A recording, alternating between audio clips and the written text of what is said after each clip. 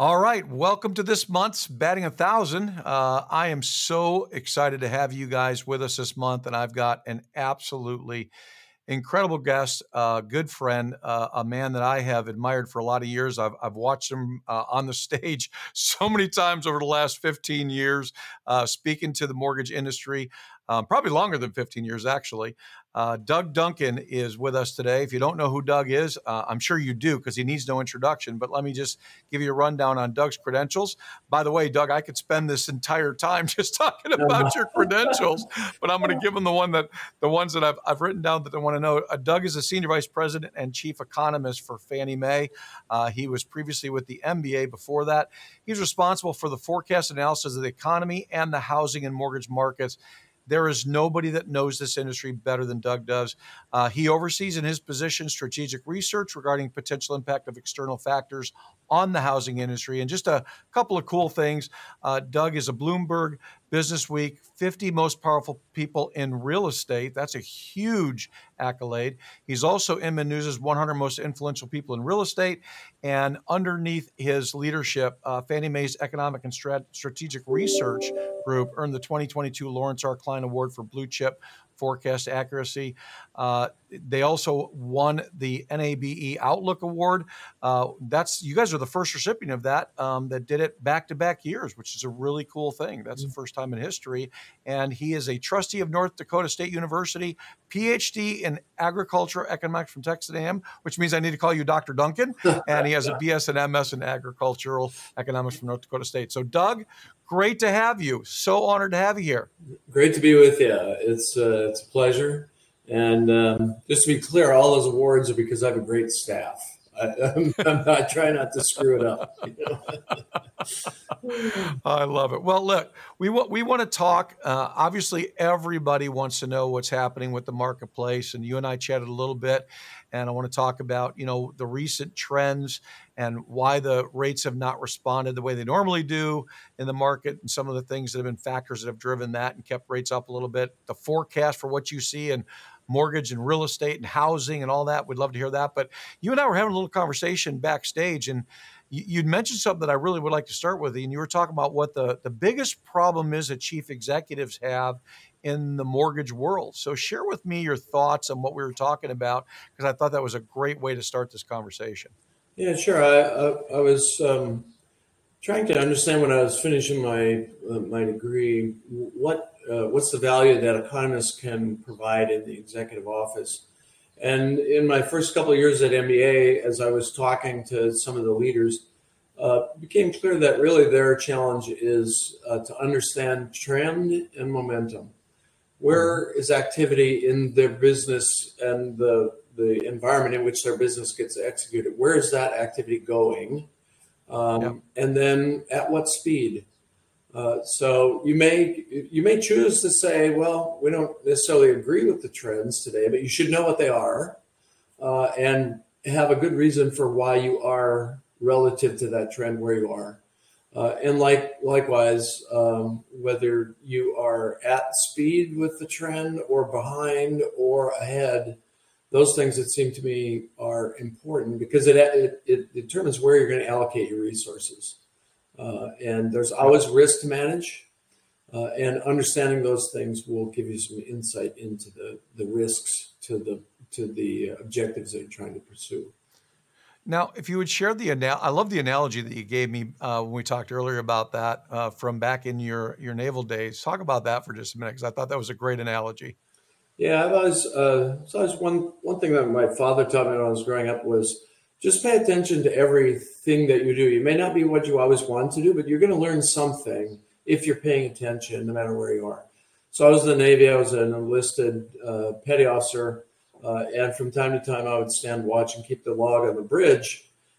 And as I watched the captain give orders in directing the ship, it was clear that whether you were in a fog bank or you were in bright, clear skies, you were going to keep the ship going no matter what. And if you're in a fog bank, you don't necessarily know what's out there, but you can't just stop the ship, right? And that's a lot like running a company. And maybe today, there's a lot of uncertainty about where the housing sector is going to go. you can't not go, and you have to make some decisions. Hmm.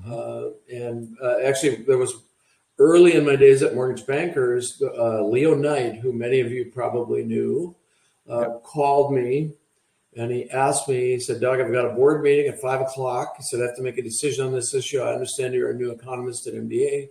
Maybe you could help me with this. And so he told me, I don't even remember what the issue is. He said, just call me back at 3 o'clock and tell me what you think. So I looked at a bunch of things. I called him at 3.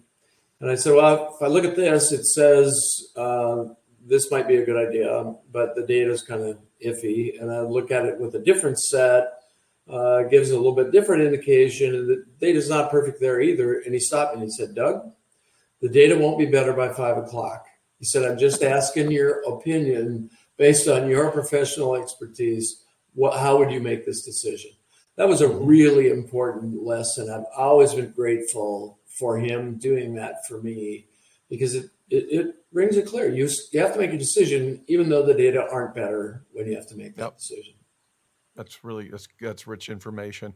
Well, speaking of the fog bank, I think a lot of lenders today feel like they've been in that fog for about a year and a half now, since about early 2022, and particularly recently, it seems like rates have just not followed and tracked and responded, and the bond market hasn't the way it normally does to inflation factors and those kind of things.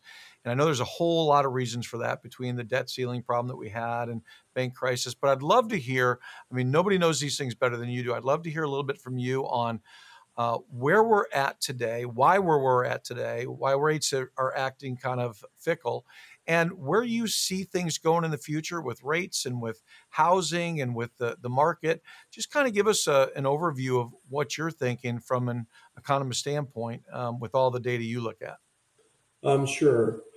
Um, well, as everybody knows, the Fed met yesterday and decided not to raise the Fed funds target. Yep. But then they muddied the water a little bit by Yep. their summary of economic projections suggesting they would, at some point, raise 50 basis points. They may do it in 2 quarter-point increments or something, which suggests that they think that inflation is not yet under control. And we would agree from a core inflation perspective. Typically, when you get as big a rate shock as was in the mortgage industry, where rates doubled within a year, you would see a lot more slowdown in housing than you saw. There was an initial slowdown, but then the reality of the pent-up demand from the millennials, who are still a couple of years away from peak first-time home buying age, Yep. and the lack of supply, exacerbated by two things. One is the boomers aging in place, and the second one is the Gen Xers who don't get any airtime. So I'm giving them some airtime now. They're the ones that locked in 3% mortgages. So That's right. they're not going anywhere. So Right. that's a huge chunk of the existing homes out there that are really, in a way, taken off the market. Right. And so it doesn't take a lot of financial power on the demand side for that to, in this instance, stabilize prices. First of all, I think our view, if you went back 6 months, was over a 2-year time period, we'd probably see a 10% decline in prices. Now we've chopped that probably in half, and we've only seen a couple of percentage points nationally, though regionally there are significant differences. Right. But so rates, that rise in rates actually hasn't caused the problem that a lot of folks thought. It, of course, chopped off refinances. There's just only a teeny portion of households that it makes sense to refinance. So those numbers have dropped way off. So the market is trying to assess how far the Fed is going to have to go in order to get inflation under control. And while headline inflation has come down, that is not true about core inflation. It's been very stubborn. Now, part of that's housing. And in the CPI, that's a pretty good chunk, like a third, comes from housing. That will flatten out. We'll start to see some reduction in the contribution of housing to inflate underlying or core inflation. But the rest of it is still stubbornly sticky. So One of the issues with mortgage rates, they ran over 7% and things sort of stopped. Yep. Well, and then what you saw was people offering 2-1 buy downs and some other issues. That was because nobody believed that when the Fed reversed policy, any MBS backed by 7% mortgages was going to be there for more than a very brief time.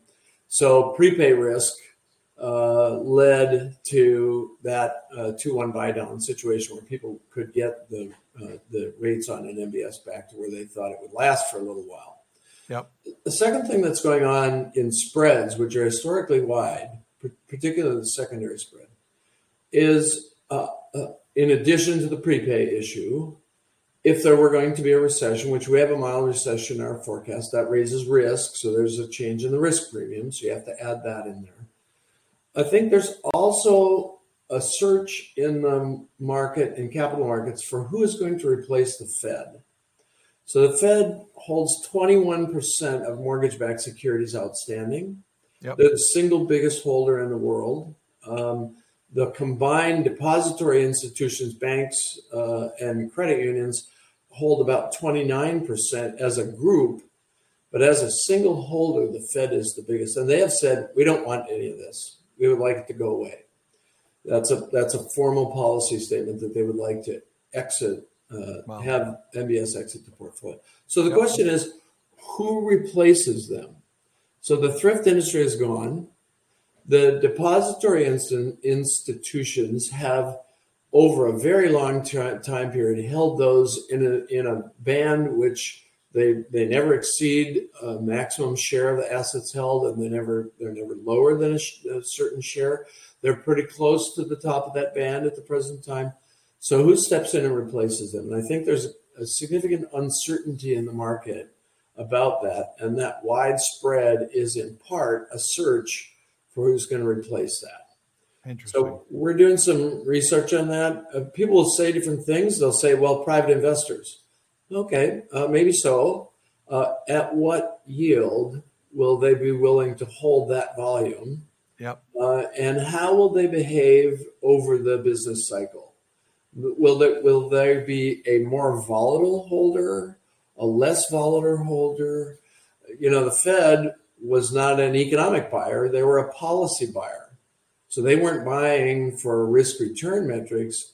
They were buying to impact the fundamentals in that business. Yep. That's not why private investors invest. They're looking at yield and risk-adjusted returns.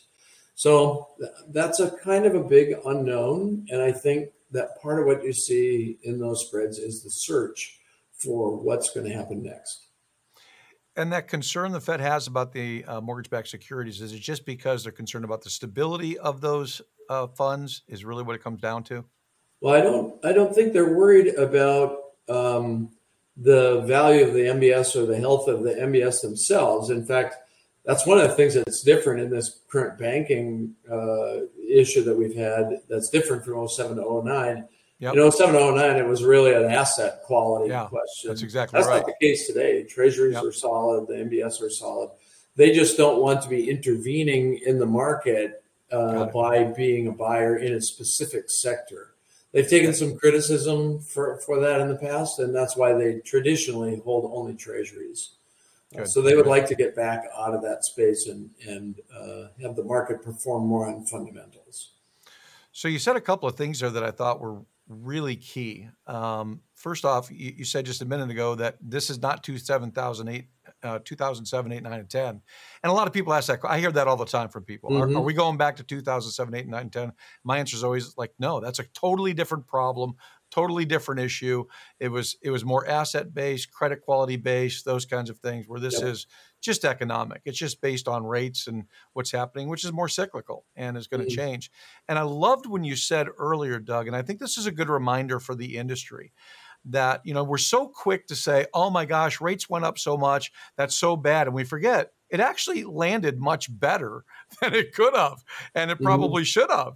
We actually did way better through that process. We're still seeing pretty good production out there. I know for my clients, many of them are doing very, very well. I've got clients who actually are doing better in 2023 than they did in 2022, and that was better than 2021. believe it or not, when it was a record year. But they understand the market. They understand what's happening around them, and they're making changes to separate themselves in that market. So I love the fact that you talked about that to remind us we should be grateful we're in the industry that we're in, and it's responded as well as it has. And this is just another phase we're going through that we've got to deal with. Let's talk about housing for a minute. Tell me what you see as the long-term prognosis for housing down the road. I know you just said that you're thinking, at one point it was a 10% drop. Now you're cutting that in half to a 5% drop.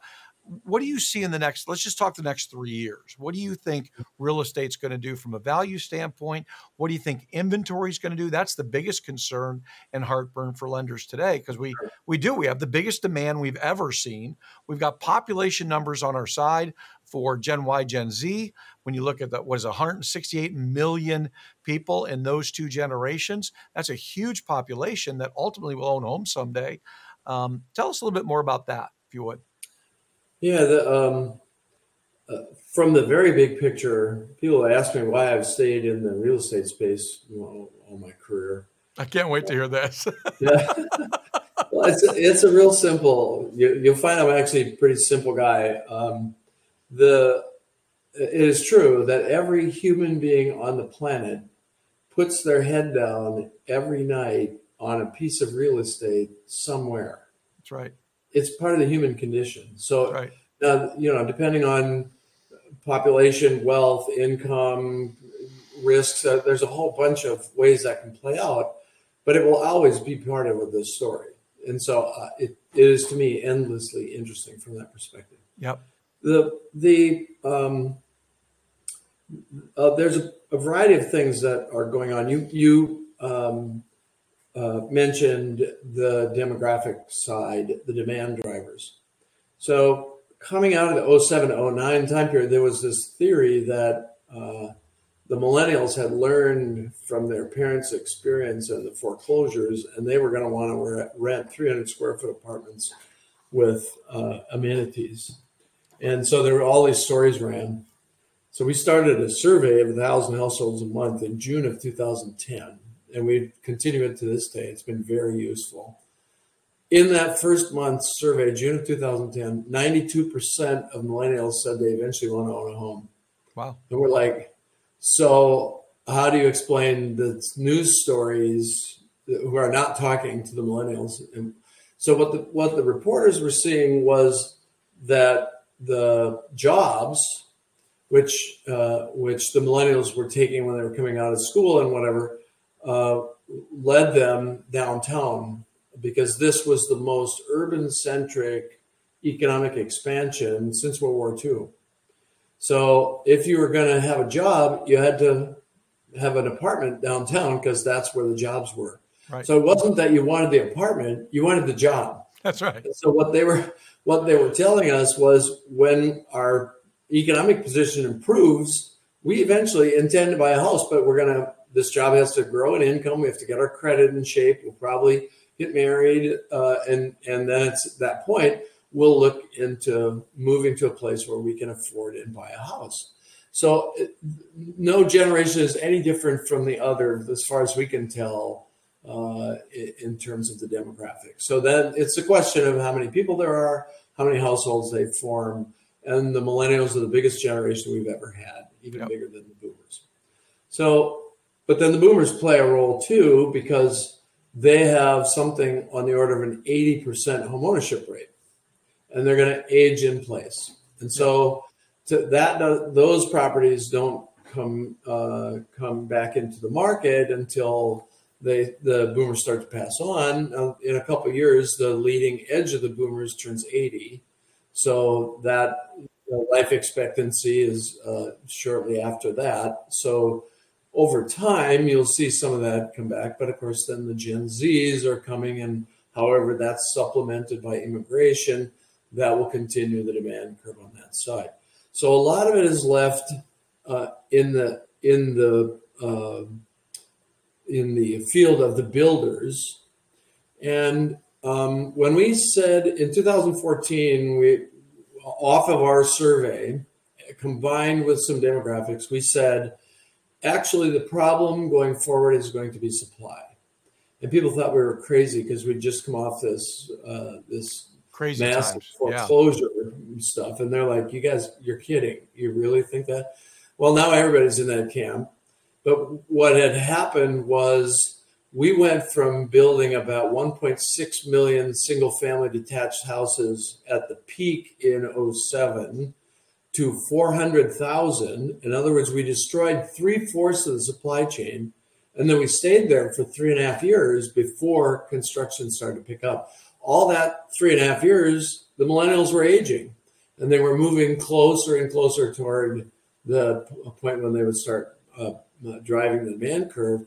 And that happened in probably late 2015.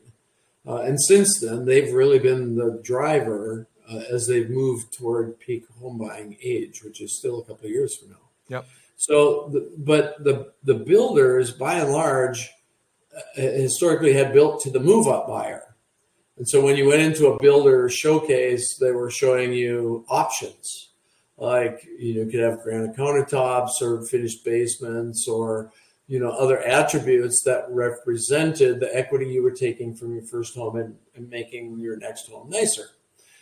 Well, entry-level people need bedrooms, bathrooms, and a garage, and not much more than that because affordability is their biggest challenge. Right. That's not really what the builders were targeted toward. And so it took the builders a little while to learn how to position themselves to meet entry-level demand as opposed to move-up demand, which there was still move-up demand, but there was more entry-level demand that they had faced in the past. So they're getting better at that, but it's still today with the boomers aging in place and with the Gen X folks locked in with those 3% mortgages, it's on the back of the builders to build supply. And so builders are doing very well. Because demand, as you said, demand is strong, even though mortgage rates have risen to over 6%. A little history here, if you go back to World War II and you track the 30-year fixed rate mortgage rate, about 6% is the average over the whole time period. So it's only a shock because we went from 3%, which no one should have ever expected. That's right. To back to normal. But it felt like a real problem because the shift was so big, but it just got us back to a historical norm. Yep. You sound like me now. I keep talking with everybody and saying this is not an abnormal rate. This is the normal mortgage industry. It just feels like it because we're so close to those low rates that we had. So let me my ask. First rate was 10. Yeah. And then I refinanced down to 8. And then I refinanced down to 6. Well, I started in 1983 and rates were 17.5 on a mortgage when I was selling them in that day. So, these rates don't seem too bad to me. Right. Yeah. I'm going to pretend like I read that in the history book and I wasn't there. I love it. So, you hear talk about the quote unquote silver tsunami, this thought that, the baby boomers will die off at a point where we'll have a lot of real estate available. Is there any truth to that? If so, what is that going to happen? When do you see that and envision that happening? Well, actually, I have a 2 or 3 longer-term research projects that I've got staff working on. One of them is that question. Okay. Listen, what do the boomers do with the equity in their home in late life? Because, as I mentioned, they have about an 80% home ownership rate, and not all of them have the savings to maintain the lifestyle that they want or to support later life difficulties. And so there is a question of how does the housing equity play out into that? Okay. I don't have a solid answer for that yet. A lot of people will talk about reverse mortgages. We've done some focus groups with older households. They're like, you know what? We've paid the house off. We're going to stay here in this house. We don't like reverse mortgages. Yep. Because they're not efficient and they're not really part of our financial plan. Yep. So now conditions change and force people to make changes. So we'll see how that plays out. And that number of people is growing very rapidly. Yep. I haven't done the calculation myself, but I've seen estimates of 10,000 people a day Wow. passing the age of 65. That's a lot of people. Yep. And when you think about 80% home ownership rate in that population group, that's a lot of houses as well. So I think that's a kind of an open question, which we're trying to see, is there anything we should be doing as a company in thinking about enabling them to continue in that space, or thinking about transitions, some way to help them liquefy equity if that's an issue that they would like to pursue. We're just trying to understand what they want, what they will need, mismatch between there, and is there something we should be thinking about doing to help? Yeah, well, that's really interesting because reverse mortgages have really had a pretty difficult time for the last 10, 20 years in creating any traction. I think part of that's just because people don't understand them. I think part of that is because they've seen some cases where they felt like they maybe people lost out because of that. But a lot of that is just because the demographic wasn't there. So for lenders today, that's probably a good additional product to have in your portfolio going forward, because there will be a time, I think, when that's going to become very viable, especially if we see some changes in the way reverse mortgages are set up and they make them a little easier for consumers and a little bit more protection in those things. I think it'd be really great. Talk about Yeah, the new construction, because we're starting to see more building again. I know that as I travel around, I see it more and more than I did. For a while there was nothing happening in 2008, 9, 10, 11, 12, 15. We're starting to see it again. How fast do you think we can expect to see housing start to catch up through new construction and through building, especially because, like you talked about, the biggest challenge we've got is getting affordable housing for these Gen Y, Gen Z that we're dealing with right now, that they just can't afford the 450, 500, $550,000 homes that are so common out there. right. Yeah. So we are seeing stronger than expected. Let me say that, stronger than expected construction, Good. simply because there is a shortage relative to demographics. And it depends on whose estimates and what kind of properties they're including. Somewhere between 2 and 4 million units of single family homes and apartments are needed to catch up to the demographic demand. And that takes a while. There's ongoing growth. That's the catch-up part, Yep. plus the ongoing growth. So thinking that this is going to happen in the next 2 or 3 years is probably really optimistic. Okay. But it does mean there will be strength, particularly on the purchase side. And that is one thing that those companies who looked ahead beyond the refi business in the pandemic and said, well, there's stability and strength in the purchase side of the business, so I'm going to make sure I'm in the business to help people buy homes to live in them, not refinance their existing home. Yep. Those firms are doing fine. That's a solid business and will be for the foreseeable future. So the builder's going to do what they can to get there. One of the things that is happening in some locations is a recognition by local jurisdictions that they need to ease development concerns and zoning situations to allow the construction of affordable housing. Good. It's a local issue. Right. It's not something you can pass a law in Congress and make it happen. Right. It's got to be jurisdiction by jurisdiction. So you're seeing signs of that recognition. I wouldn't say it's a big thing yet, but it is growing. You've seen things like the accessory dwelling units discussions and some infill permissions being offered, some things like that. That needs to continue in order to improve supply, especially affordable supply. My sense of where the financing piece is going to be, particularly interest rates, I don't think you'll see a whole lot of change in credit criteria from where we are today. They're pretty stable. Yep. The loans that are out there are pretty good loans.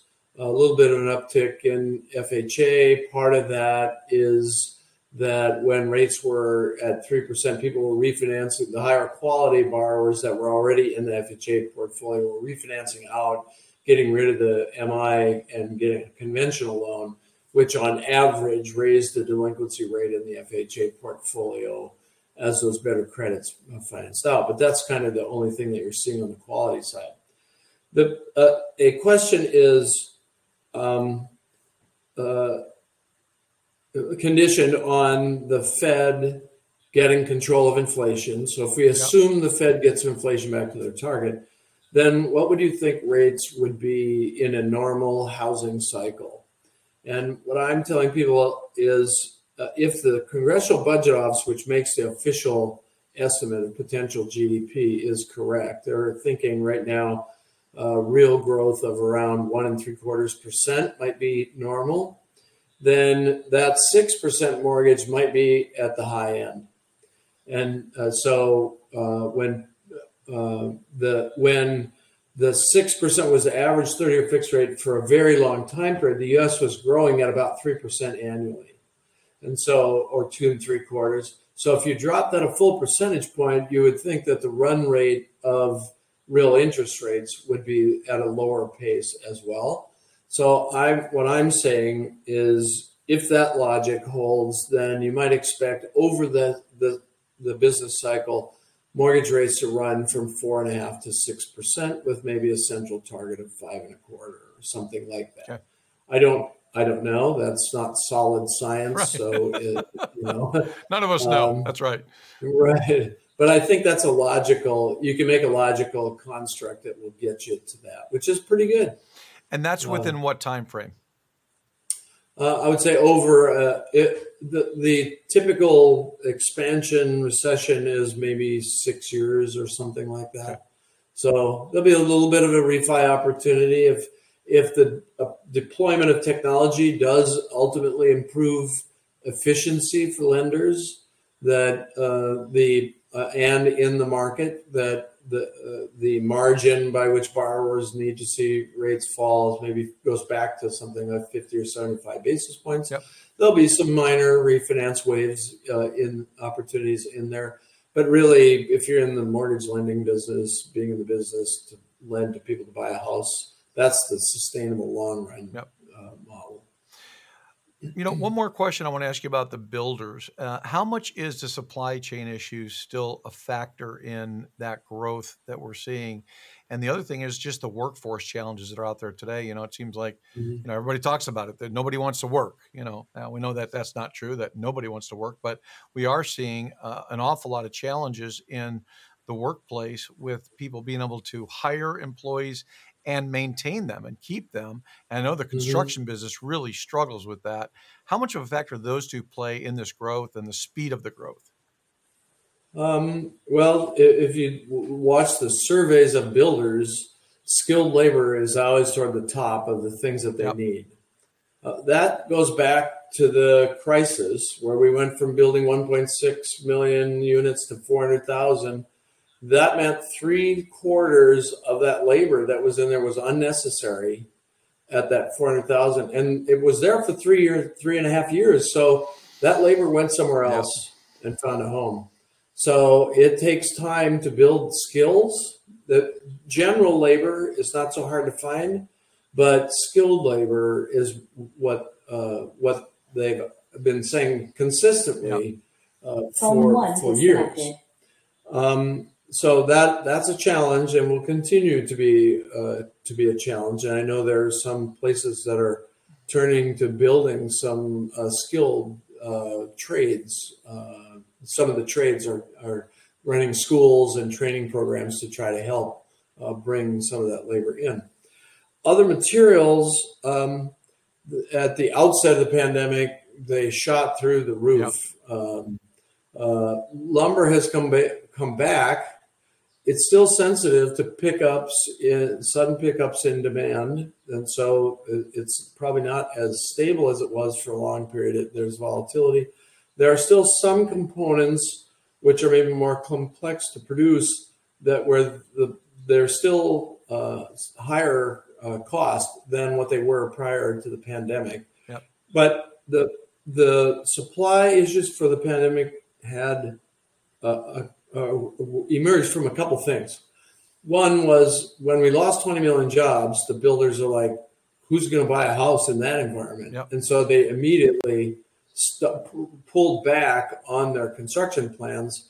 And that was exacerbated by the need for them, if they retained the labor, to protect it from a health perspective. So they had to figure out how we're going to do this in a way, if there is going to be demand for houses, how are we going to do it in a way that we protect our labor force's health? Well, that took a while. It was maybe 4 or 5 months before you started to see the resumption of construction. That 4 or 5 months, the millennials were receiving, some of them were receiving paychecks, even though they weren't going to work, through the Paycheck Protection Program. Yep.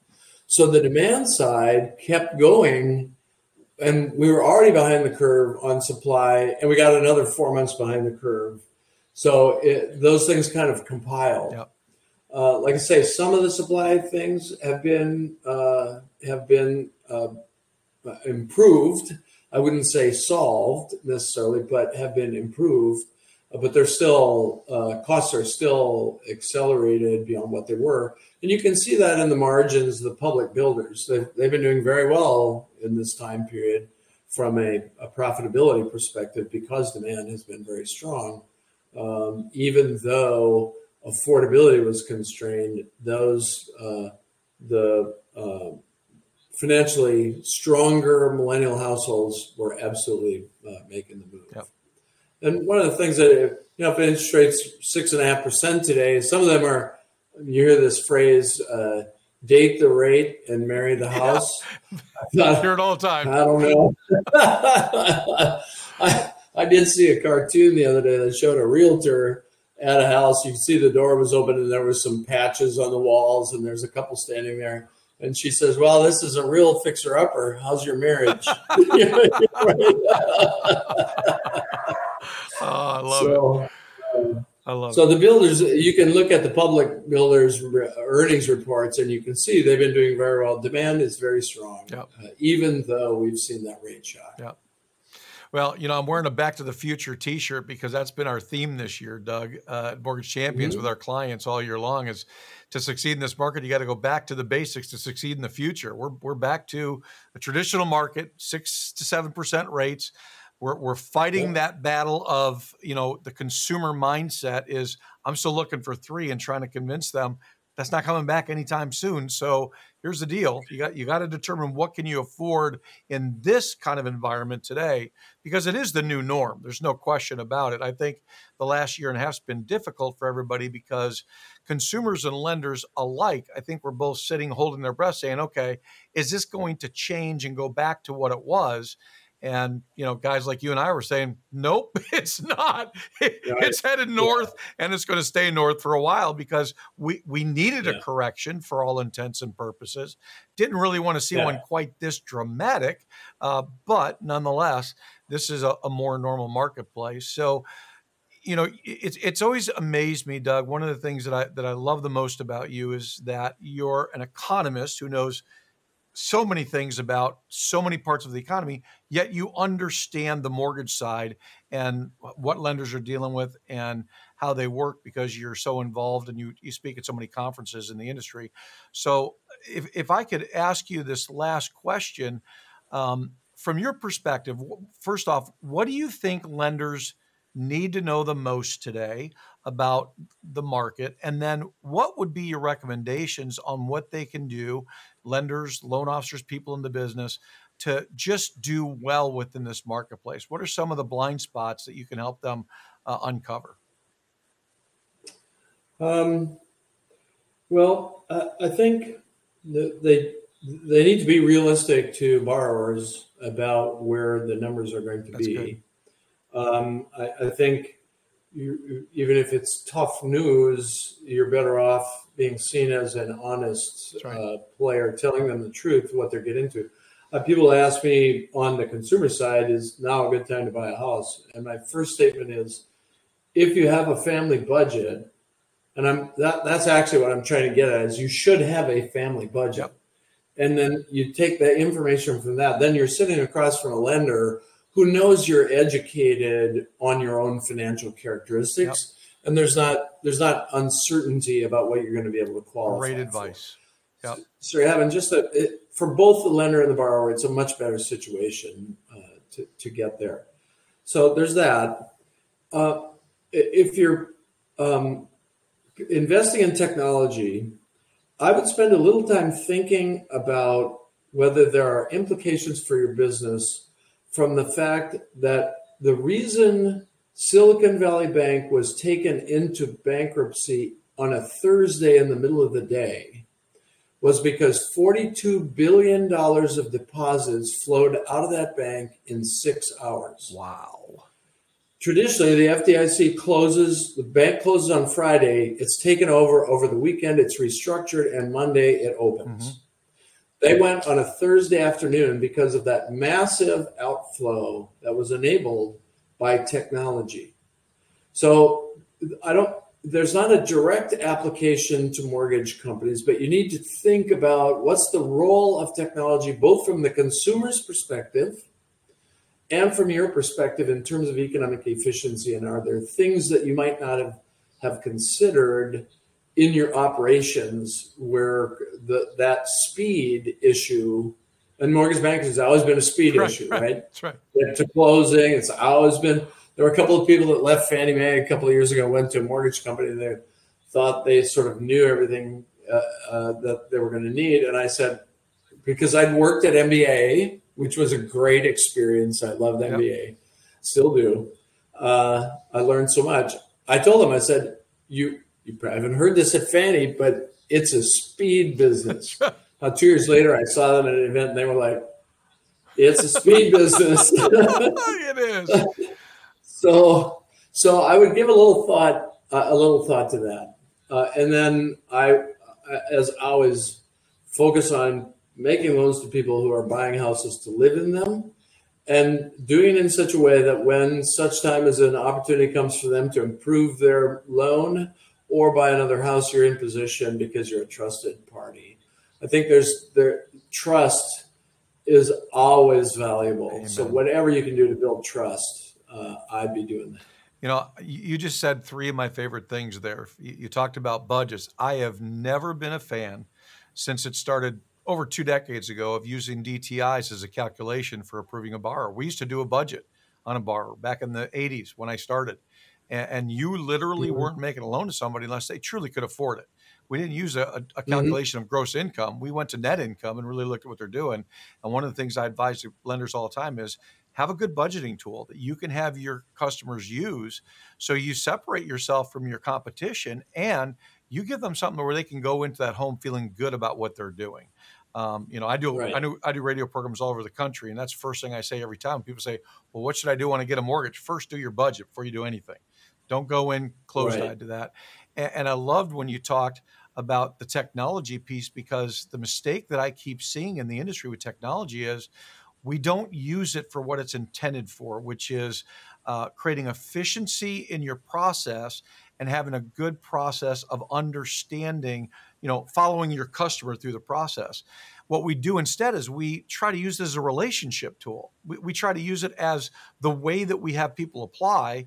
And because of that, you don't have trust and loyalty, because all you're doing is you're doing everything through a technological mindset. Here, let me send you a link, fill out an application, we'll give you a quote. Okay, well, your quote can be beat by anybody. We already know that. Right. And if that borrower doesn't really know who they're working with, trust them, and have loyalty to them, there's no reason for them to go with any higher rate than the lowest out there at that point. The only way you can really do well is by using that technology alongside relationship and do both together. So I love those closing comments. So let me ask you the last question I ask all my guests, and you and I talked about this a couple weeks ago. I love to hear about mentors and who's been mentors in your life. You mentioned one earlier from the MBA that you had. Lewis Knight, I believe you said, was one of your mentors. But I know you've had several in your life. Tell me about those and how much you think mentors matter in the business world to people. When I was appointed chief economist at MBA, I got a call from Felix Beck. And this will be I'll butcher his voice, but he's like, Doug, your forecast, it's all wrong. I'm like, oh my gosh, this is one of the godfathers of the industry, and he's telling me I'm an idiot. Oh, I love it. I was I love terrified. it. Well, turns out, I don't know why he chose, but he chose to do that and did it consistently for a long period of time to help me understand how I could help lenders understand how a forecast should play out in their planning for the company. So Felix, good Lord, was involved in 100 things, but he took the time for this rookie forecaster to lean over and tell me, look, here's some things to learn. And then one of the great privileges of my life, when he retired from the Chase board, he was offered to. They asked him to bring a guest, and he invited me to come as his guest. One of the great honors of my career. Andy Woodward is another one. And the NBA was going through some turmoil. There were some frustrations. He perceived that. He said, I need you to come down to South Carolina to Willan and my place, spend a weekend with me. I want to talk to you about how the whole industry works over the long run, to see if I can help you get a little perspective on today's problem versus things that have happened before. I don't know why he chose to invest in me, but another great privilege, another person of immense respect. So it does matter. It takes two things. One is you have to be open to it as a Yes. person, to someone mentoring you. And the second is, if you are a person of experience, you also have to be open to finding someone that has potential that can be developed and offer to them the opportunity of your experience, and with no expectations of anything. I've had a couple of chances to pass that on to other people, and it's really rewarding to see that happen in someone's life. That there's another level that they get to. That it's not. It's rarely financial in Yep. nature. At least that's my Yep. experience. It is maybe different for some other people, but it's satisfaction. It's the pleasure of the relationship, but also the benefits of that relationship and your ability to contribute to other things that you're doing. So I'm a believer in it. I don't know that it. Some people try to structure it. In my experience, the structure just kind of No, that's right. emerged. Whatever makes sense Yep. emerged. So I don't try not to overthink it, but we don't. We have a development process that's not specifically mentoring in my group, but we have a development process for people across the course of their career, which we focus on specifically to help them go to the next step. And sometimes the next step for them is outside the company, not because we don't want them, but as you know, every company is kind of a pyramid, and there's only so far some people can go within that pyramid. But we want them to go out as an advocate for us, having grown in the time that they were with us. And that makes it easier for us to recruit. You can go there, work for 5 or 6 years, and really make progress on your career, and then move on to something else. And then they tell someone else, I went there first. That's a good That's group right. to work with. Becomes a recruiting tool Yep. too. Great message, not only for individuals to find a wise mentor and be open to them, but for lenders. That's a great message to help people understand, help lenders understand out there. If you build a mentorship program within your organization, if you build a program where people can move up through the ranks, you're going to really have great employees who are very loyal to your company and will stay around for a long time. I've seen that my whole career. I mean, I've worked with over 700 lenders in Right. my career, and the ones that stand out in my mind are the ones who really took that to heart and really built a culture around that, where their whole focus was personal growth and professional growth for their people and all that they did. So I appreciate you saying that. Well, Doug, this has You been bet. so much fun, and it's no coincidence you're wearing a white shirt because you're just one of the good guys in the business. I appreciate you so much. I admire you. I respect you immensely. I'm super honored that you took the time out of your busy schedule to spend with me today on Betting 1,000, and I want to thank you so much for that opportunity. Thanks for being with us, and thanks for all the great advice. And we'll look forward to seeing you guys on the next Batting 1,000. Thanks, guys.